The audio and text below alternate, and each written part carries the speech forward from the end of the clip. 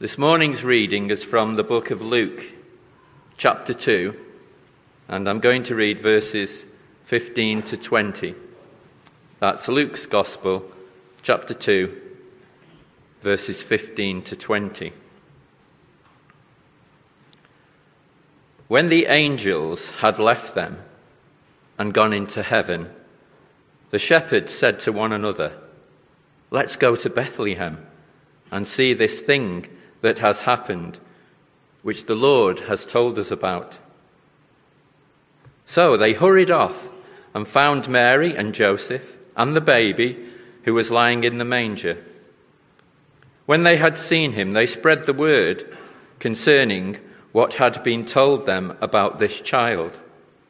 And all who heard it were amazed at what the shepherds said to them. But Mary treasured up all these things and pondered them in her heart. The shepherds returned, glorifying and praising God for all the things they had heard and seen, which were just as they had been told. This is the word of the Lord.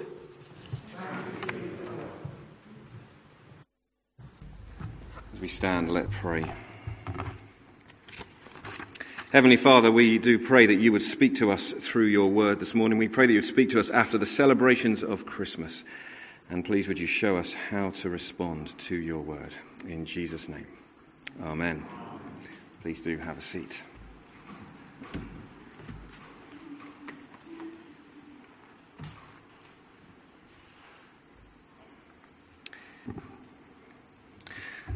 Twas the week after Christmas, when all through the place there were arguments and tiredness. Even Dad had a long face. The stockings hung empty, the house was a mess, those new clothes didn't fit, and Mum was under stress. The family was irritable and the children no one could please, because the instructions for the new gadget were written in Taiwanese. Families were recovering, desperate to take in a show, knowing it was impossible without a negative lateral flow. The bells no longer jingled, no carolers came around, the sink was stacked with dishes, and now the tree was turning brown. The shops were full of people returning things that had fizzled and failed, and bargain hunters were disappointed that what they'd bought was now on half-price sale. 'Twas the week after Christmas. The spirit of joy and peace giving way to fear. The only hope on the horizon? A booster jab in the new year. Well, I don't know if you can relate to any of that. What I'm trying to get across this morning is that for many it is easy, isn't it, to sink down with a bit of a bump after the excitement and the celebrations and the climax of Christmas. The magic, the sparkle, the lights, the gifts, They don't last, actually. You know, those lights break. Even these new LED ones, they do. The candles, they turn to wax. Our gifts, well, they may be exciting, shiny and new now, but they don't last either, do they? I mean, seriously, what have we had? What Christmas presents have we had? Just somebody shout something out to me. Christmas present, what have we had? A coat. In a few years, Dee, you know, you'll be wanting a different one, or it'll break, or the zip will go, won't it? You know, it looks lovely, by the way. It's a lovely warm coat. But it won't last. You'll get a new one. Anyone else? You can see I'm being a bit... what? Sorry, I didn't catch that. A frying pan, yeah. And a nice new frying pan is great. It's nice, shiny, it's new, but we all know what happens to them. Eventually they're not shiny, they're not new. The handle will go loose, won't it? And at some point, you know, it just won't last. Look, I'm not trying to be mold misery guts here this morning, but this is the reality, isn't it? The things, the presents we give, the things we have, they don't last. You know, whether it's a plant, a toy, a gift, eventually, or a gadget, it'll be superseded by something, won't it? Or it'll break down. And all too often, I think, as Christians, we can get sucked into this spirit of the age, can't we? Especially if our hope is more in the lights and the giving of gifts and the feasting, that perfect Christmas dinner experience. If that's primarily where our hope is, then we're going to be disappointed. And we're succumbing, actually, to the spirit of the age. It's not that those things are bad. Those things are great. Those things are great, but they are great because they cause us to reflect and they lead us to something greater. Or they lead us to someone greater. That's what those things are supposed to do. So the lights, they remind us that Jesus is the light of the world. That feasting is a celebration of the gospel, of God's gift to us through Jesus. It's also a foretaste of what it'll be like when we are with the Lord in glory, of course, feasting where we can just feast and not have to worry about how much we're eating and how ill we feel. And the gifts, of course, they're great, but they're just a sort of a pale reflection, aren't they, of the greatest gift that has been given to us by the Lord, given his Son through the Holy Spirit. It's awesome. So how can we help ourselves this morning not to allow the something greater to become something less? You know, all those things, they are just leading us to the something greater. So how can we keep that in the right perspective this morning and into 2022? So I want to encourage us what we can learn from the Christmas story about what happened after the celebrations. So what happened after that sky had lit up with the angels? And then it went dark again. What happened when the sky was full of that glorious sound and then it ebbed away and there was silence? How can we be equipped as we go into the darkness and the silence that inevitably will come at times during 2022? Well, the great news is I've got 4 things, let's call them biblical resolutions. If you don't like that word, that's fine. Call them responses, okay? 4 biblical responses that we can think about for this new year, all of which just about come from the passage we had read for us in Luke's account. So we'll need to get back there. Luke chapter 2, if you've got your Bibles. Hopefully you've also got a copy of the handout. This will help you follow where I'm going. If you've not got a copy of the handout, do just put your hand up if you want one. One of the stewards will come round and give you one. I think most people have got one. That's great. Maybe a hand just at the back over there. But and a couple down the front as well. Debbie, thanks very much. Just a couple down here. That would be great if we could get them to them. So that handout will show you where I'm going if you open up Luke chapter 2. And the first response, if you like, the first resolution that I want to share with you is that we treasure and ponder the gospel in our hearts. That we treasure and ponder the wonderful gospel of Jesus in our hearts.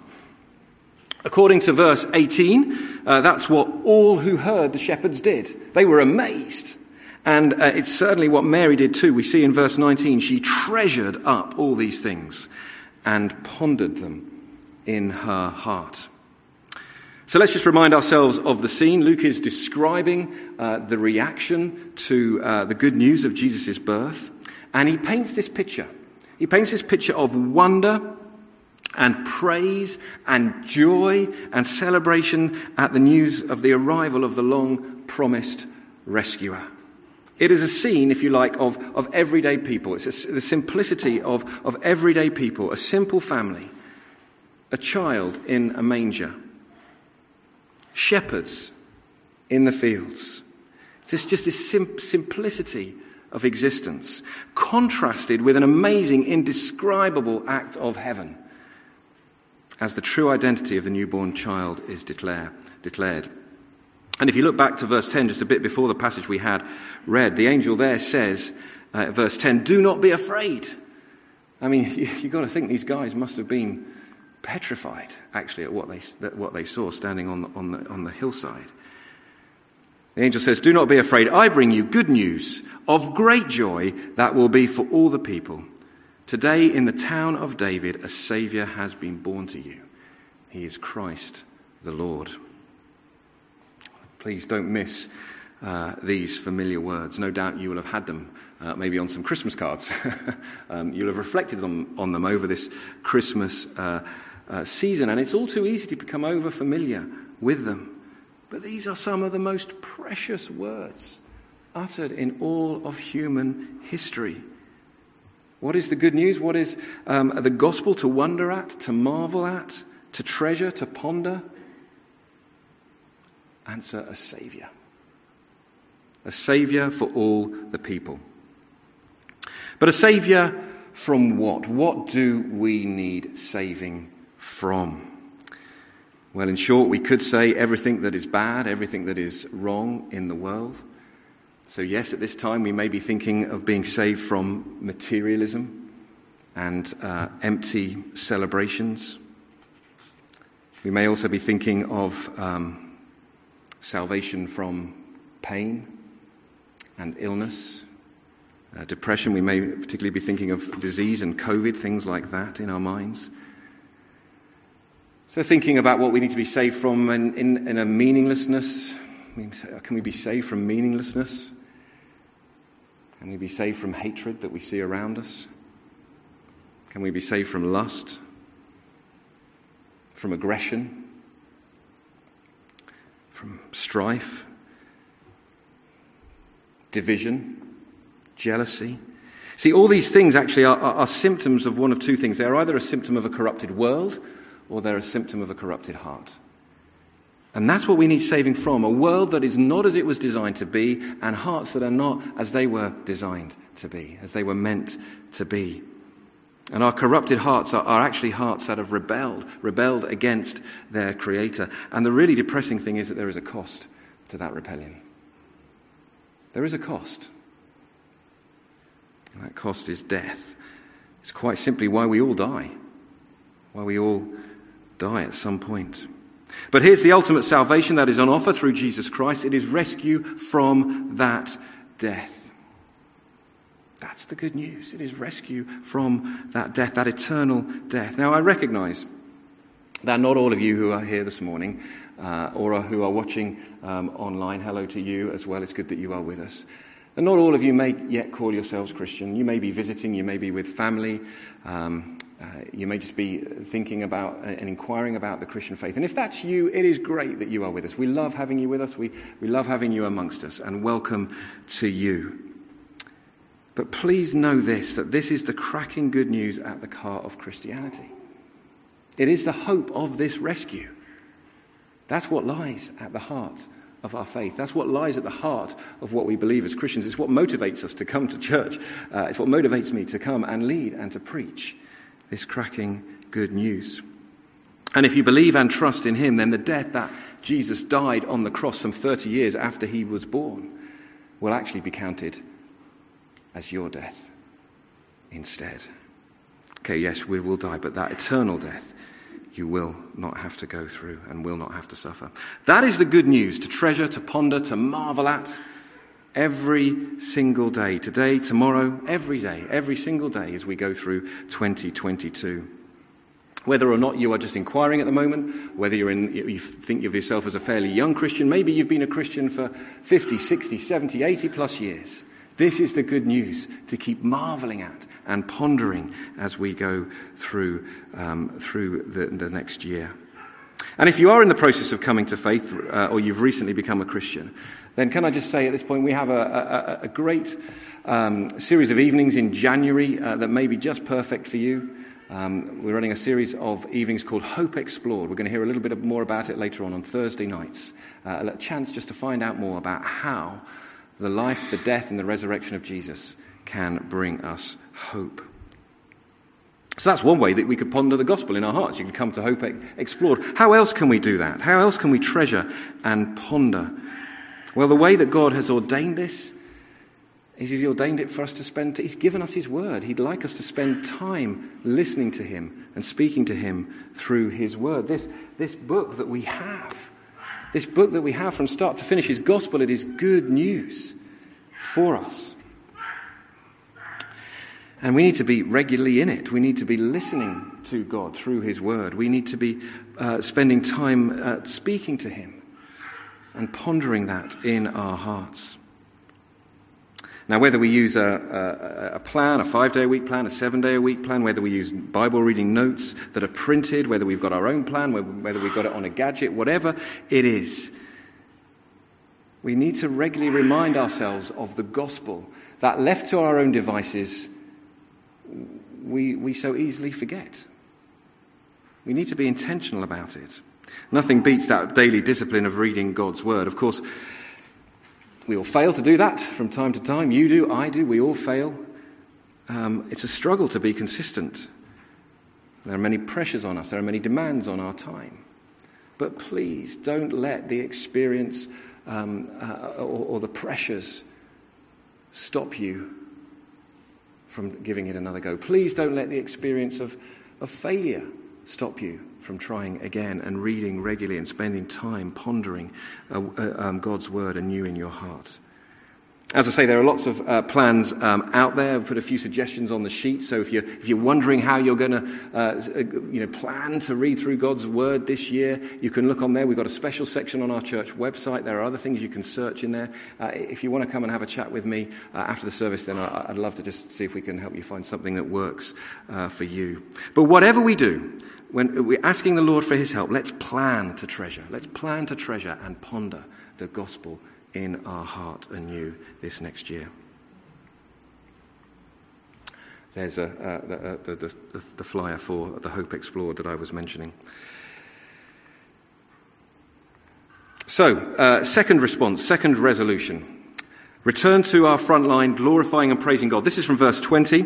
It says this: the shepherds returned, glorifying and praising God for all the things they had heard and seen, which were just as they had been told. Which kind of begs the question, where did they return to? Where did the shepherds go back to after they had been with Jesus? Well, the immediate context is back to work for them, one assumes. They came from the fields, one assumes that they return here back to the fields. But the detail of that work, if you like, they're going back to work, and many of us will be thinking about going back to work this week. The detail of the work is actually not as important as the fact of where they went back to. It was their everyday, daily existence.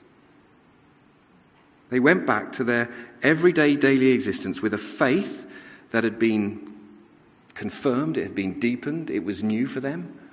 They went back with this faith, and they went back with an attitude to bring God glory as a result of what they had experienced and what they had seen and what they had heard. And they went back to do that in a context where, just think about this for a moment, they went back to do it in a context where literally no one knew anything about who Jesus was. No one knew Jesus. And that is what our front lines are, isn't it? That our front lines are places where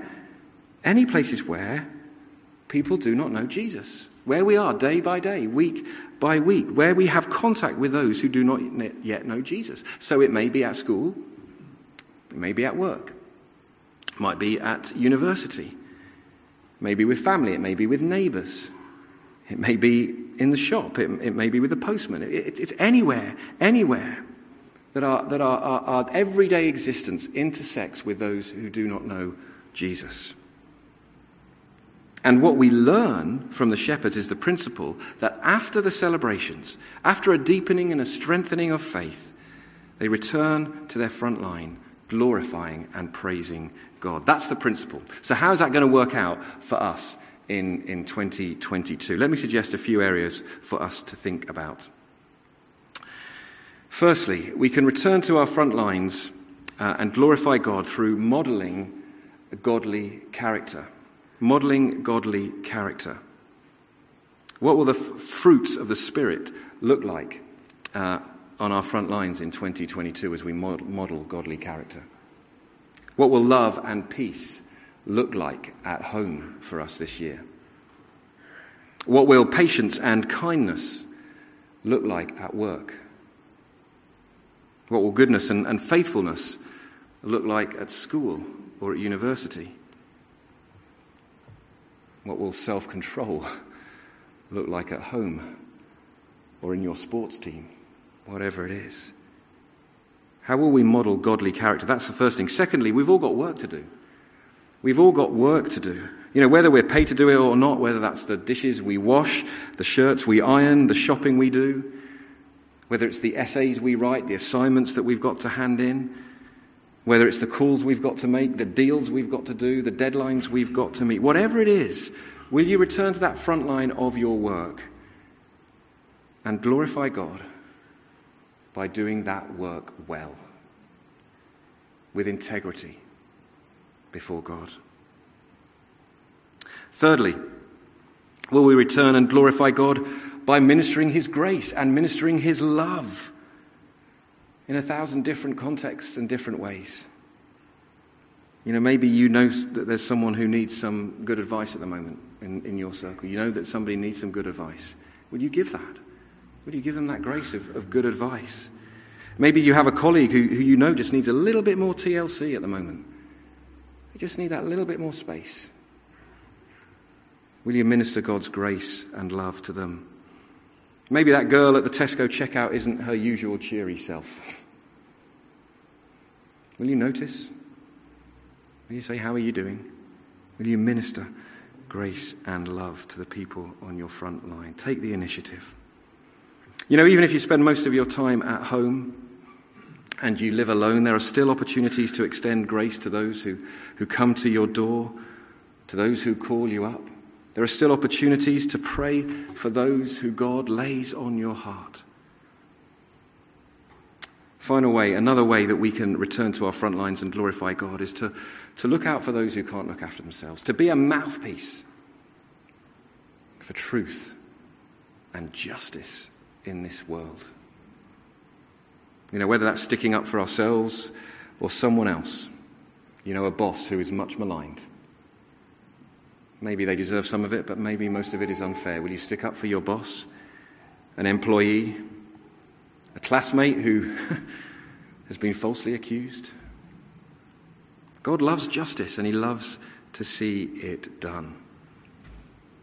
Well, if those things have whetted your appetite, let me just recommend a book for you that you might like to get hold of and read in 2022. It's called Fruitfulness on the Front Line. It's by a chap called Mark Green. I think maybe you've seen some of this stuff before, the frontline stuff. But this book, particularly if you're thinking about those things of godly character, good work, ministering grace and truth, and extending justice and mercy. This is where I've taken those headings from. It'd be a great read for the new year. It's by a chap called Mark Green and comes highly recommended. So, as well as planning to treasure and ponder the wonderful gospel of Jesus in our hearts in 2022, let's also pledge to return to our front lines, wherever these front lines are, glorifying and praising God through character, through work, through grace, through love, through truth, through justice, through these things. But of course, one of the best ways to glorify and bring praise to God is the title of our third suggested response, or resolution, if you like. And that is to make the gospel known. Make known the gospel. Just look at what the shepherds did when they found Mary and Joseph and the baby lying in the manger. This is verse 17. They spread the word. They spread the word concerning what had been told them about this child. I mean, just who the shepherds made known the gospel to, we're not told. We don't know who they spoke to, but many commentators believe that these shepherds were the first evangelists, if you like. They were the first people to tell others about Jesus. And just note how God does his work through his word here. His word, if you like, comes through that angelic proclamation, through his messengers in 10 to 14, and it sets off a chain reaction. Because the shepherds respond in faith. So the word is proclaimed, the shepherds respond in faith, and once they have found the child, they then tell others their testimony. So the word is proclaimed, there is a response in faith, and testimony follows. They say what happened to them. They explain what happened to them. And as for the shepherds, so for us. The correct response to God's word is faith. Backed up with proclamation, faith in our hearts that is backed up with testimony. It's the way God has ordained it. It's part of our purpose as Christians to make known this gospel that has so affected and captivated our hearts. So how are we going to do that in 2022? Here's some thoughts. It is often helpful, I think, when we are thinking about how God might want to use us, to actually ask him, Lord, how do you want to use me this year? Lord, who do you want me to pray for this year? Whose salvation do you want me to be concerned with, Lord?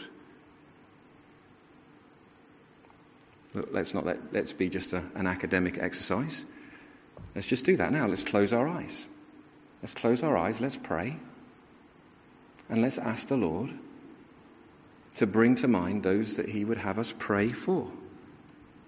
There's a space on the sheet. You can write down those names. If you have a pen with you, you might have a gadget. Put those names on there. Lord, is there someone whose salvation you want us to be particularly concerned with this year? What are the names that are coming to mind? Don't think too hard about it. Just the first 2 or 3 names that come to your mind. Who are they? Maybe just write them down, put them in your phone, whatever it is. Remember them later, write it down later if necessary. Will you commit to pray for those 3 names once a week for the next year? Just 52 times. Just pray for them once a week. That is one way that we can make known the gospel. We can pray into these situations. But I also want to encourage you to be ready to offer biblical perspectives, if you like, on what's already being talked about. And I don't mean fully thought through degree level answers that just nail it doesn't work like that, does it, in everyday conversation? But what is already being talked about out there? It might be the latest blockbuster movie. That may be just a conversation you're having. It might be the latest Bond movie or a Marvel movie or something like that. You say, well, have you noticed just how hope seems to be a big theme in that? How we hope. Or have you noticed how the theme of sacrifice so often comes up in blockbuster movies? It's almost like there's something deeper that resonates with us. Have you thought about why that is? That's one way we could do it, isn't it? It might not be movies. It might be something in the area of sports. And you think, well, why is it? Why is it after however many years, 2 years is it now, with the Black Lives Matter and footballers taking the knee and all? Why is there still racism? Why is there still hatred in our game? Is there something deeper? Is there a bigger problem at play here, do you think? Maybe just an idea. It's just a conversation. It's just a perspective. It's just a thought. It might not be in the area of sports, but maybe it's in politics. I don't know if I can trust anybody at the moment. Don't know if I can trust any of them. I'm concerned about the overreach of government in all sorts of ways. But you know what? I'm just grateful that humans aren't in ultimate control. And so this year I'm going to pray to the one who is in ultimate control. It's not neat, it's not tidy, but it's just a way of offering a biblical perspective on something. And of course, it could be the dreaded COVID, couldn't it? There's a lot of worry. There's a lot of fear around, to be sure. But I read in my Bible once, that my Bible says that perfect love casts out all fear. I'm so grateful that I know that love that casts out all fear. It's just a thought, just a way. Do you get the gist? I'm not saying it's easy. It's not easy. It is so not easy. I am rubbish at this. Really, really rubbish at it. But there are opportunities that are there, and they are ripe for the taking. And please don't get me wrong. I'm not talking about artificially forcing a conversation. That never works when you try and artificially force a conversation. But there are opportunities all over the place that you can exploit, and you can drop biblical perspectives into conversation all over the shop. And in so doing, it normally leads on to other opportunities, because people will inevitably ask, won't they? Why do you say that? Why do you say that? And then when they say that, you remember the sequence, that you respond. What do we do when we respond in faith? We're responding in faith with our testimony. And God has given us all unique testimonies. Yes, sure, we don't have the testimony of those shepherds 2,000 years ago. But only you have experienced what you have experienced in the way that you have experienced it. And that is the testimony that God has given to you, and given to you for a reason. How has the gospel of Jesus Christ affected you? How has it changed you? How has it strengthened you? How has it equipped you? How has it supported you? How has it changed your mindset? How has it helped you through ... whatever it is. Whatever painful circumstances, whatever difficult circumstances. It's in these difficult moments that gospel proclamation truly takes place. Not just in this formal setting on a Sunday from people like me standing in a place like this saying some words, but in the midst of our everyday situations, those gospel conversations. It's in the conversations with the doctors, with the work colleagues, with the family members, with your neighbours, with someone you've just met on the bus even. I don't know how I could have got through ... Whatever it is for you, without God's strength, without his hope for the future. I thought it was all over. I really thought it was all over, but it wasn't. And I just know that people have been praying for me. I have no idea how I could live without. But you know what? I found the church has become family for me in a way that I never thought was possible. I never knew forgiveness for what I'd done was possible. I thought it was going to be impossible. I couldn't even forgive myself. But then I met Jesus and I found that in him there is forgiveness. Do you see how your testimony can be used? It's powerful. It's powerful. And you know what? We don't need to be telling others, but we need to be reminding each other of this as well. We need to be reminding each other of our testimonies and sharing that with each other. It's not just about telling these stories to people who don't know Jesus. We need to keep encouraging each other to keep going, to not give up, to keep on fighting the good fight. Knowing that, as Romans tells us, that very famous passage in Romans, that for all those who love him, God is working all things together for good. Our cancer, our illness, our loss, our weakness, as we've been looking at in 2 Corinthians, in that middle of that series, our weakness, his strength made perfect in our weakness. So, we can make known the gospel through prayer, we can drop in these biblical perspectives in our conversations, we can share our testimonies. But at the end of the day, we need to be ready to explain the content of the good news, which brings me to my last resolution, last response, if you like, for this morning. And I want to encourage us to allow the name of Jesus to always be on our lips. Now, admittedly, this is a bit of an applicational jump from what is actually in the text, and it's the verse after the one that Kev read for us, verse 21. But this year, I want to challenge us to have Jesus' name not only never far from our minds, not only ever far from our hearts, but also never far from our lips. Because it's so incredibly important and powerful a name. We get a hint of it then in verse 21. Let me just read it for you. It's the verse after that Kev read for us. On the 8th day, when it was time to circumcise him, he was named Jesus, the name the angel had given him. Now, the naming of Jesus here is far more important than his circumcision. Now, the circumcision was pretty important. Let's not, undersell that. That was very important for the Jewish people. But the naming was important because it was a faithful response to the angel's message. It was God, through the angels, who gave him this name. And God gave him this name because it was a declaration of what the Father was doing through the Son, saving people. That's what the name Jesus means. God saves. This is how Paul sees it. He's writing to a bunch of Christians in what we now call Greece, and he says this: God has highly exalted him, Jesus, and bestowed on Jesus, the name that is above every name, so that at the name of Jesus every knee should bow, in heaven and on earth and under the earth, and every tongue confess that Jesus Christ is Lord, to the glory of God the Father. That's a pretty important name, isn't it? That description is telling us that name is pretty important. Over and over again in Scripture we read, in my name, in Jesus' name, in his name. The devil was powerless in Jesus' name. The demons were cast out in his name. Healing occurred in his name. Salvation comes in his name. People were baptized in his name. We are justified in the name of Jesus. Everything we do and everything we say should be done in his name. And Jesus invites, he urges, he commands us to pray in his name. And when we do, he has promised incredible results.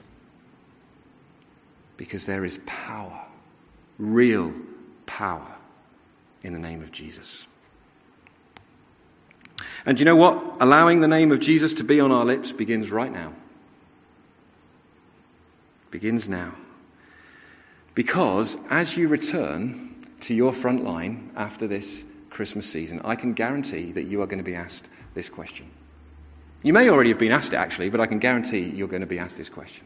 And it's this: how was your Christmas? How was your Christmas?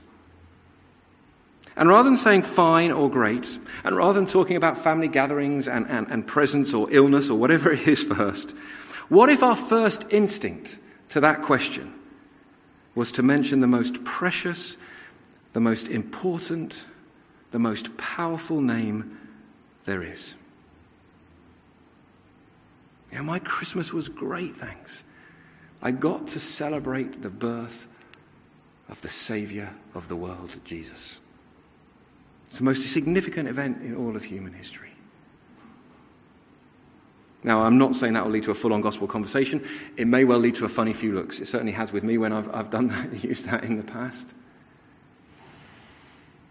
The conversation may move on. It's fine. Our call, friends, is to faithfulness. It's not always to success. It's just to faithfulness.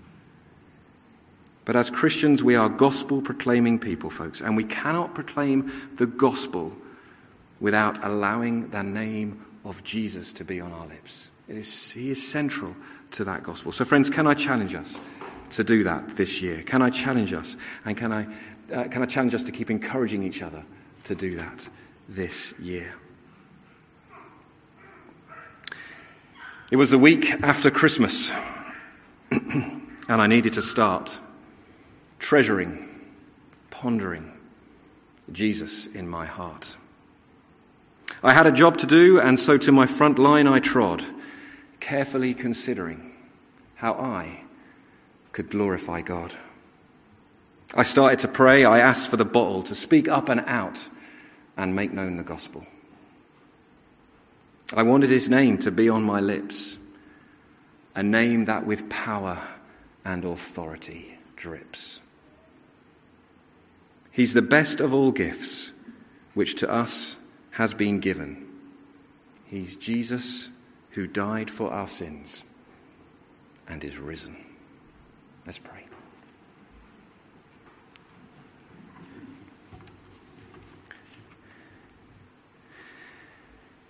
Heavenly Father, as we think about how we respond after the celebrations of Christmas, help us to walk out into this new year, a year that no doubt will bring times of darkness and silence for us in many different ways. Lord, help us to be faithful to you. Please, would you help us to treasure and ponder your gospel anew and intentionally this year. Please, would you help us to return to whatever our daily situation is, glorifying you. Please help us to make known the gospel in everyday language, just in ways that we can do it. And Lord, we want the name of Jesus to always be close to our lips and in our hearts and minds this year. So Lord, please help us in that endeavor, I pray. In Jesus' name, amen.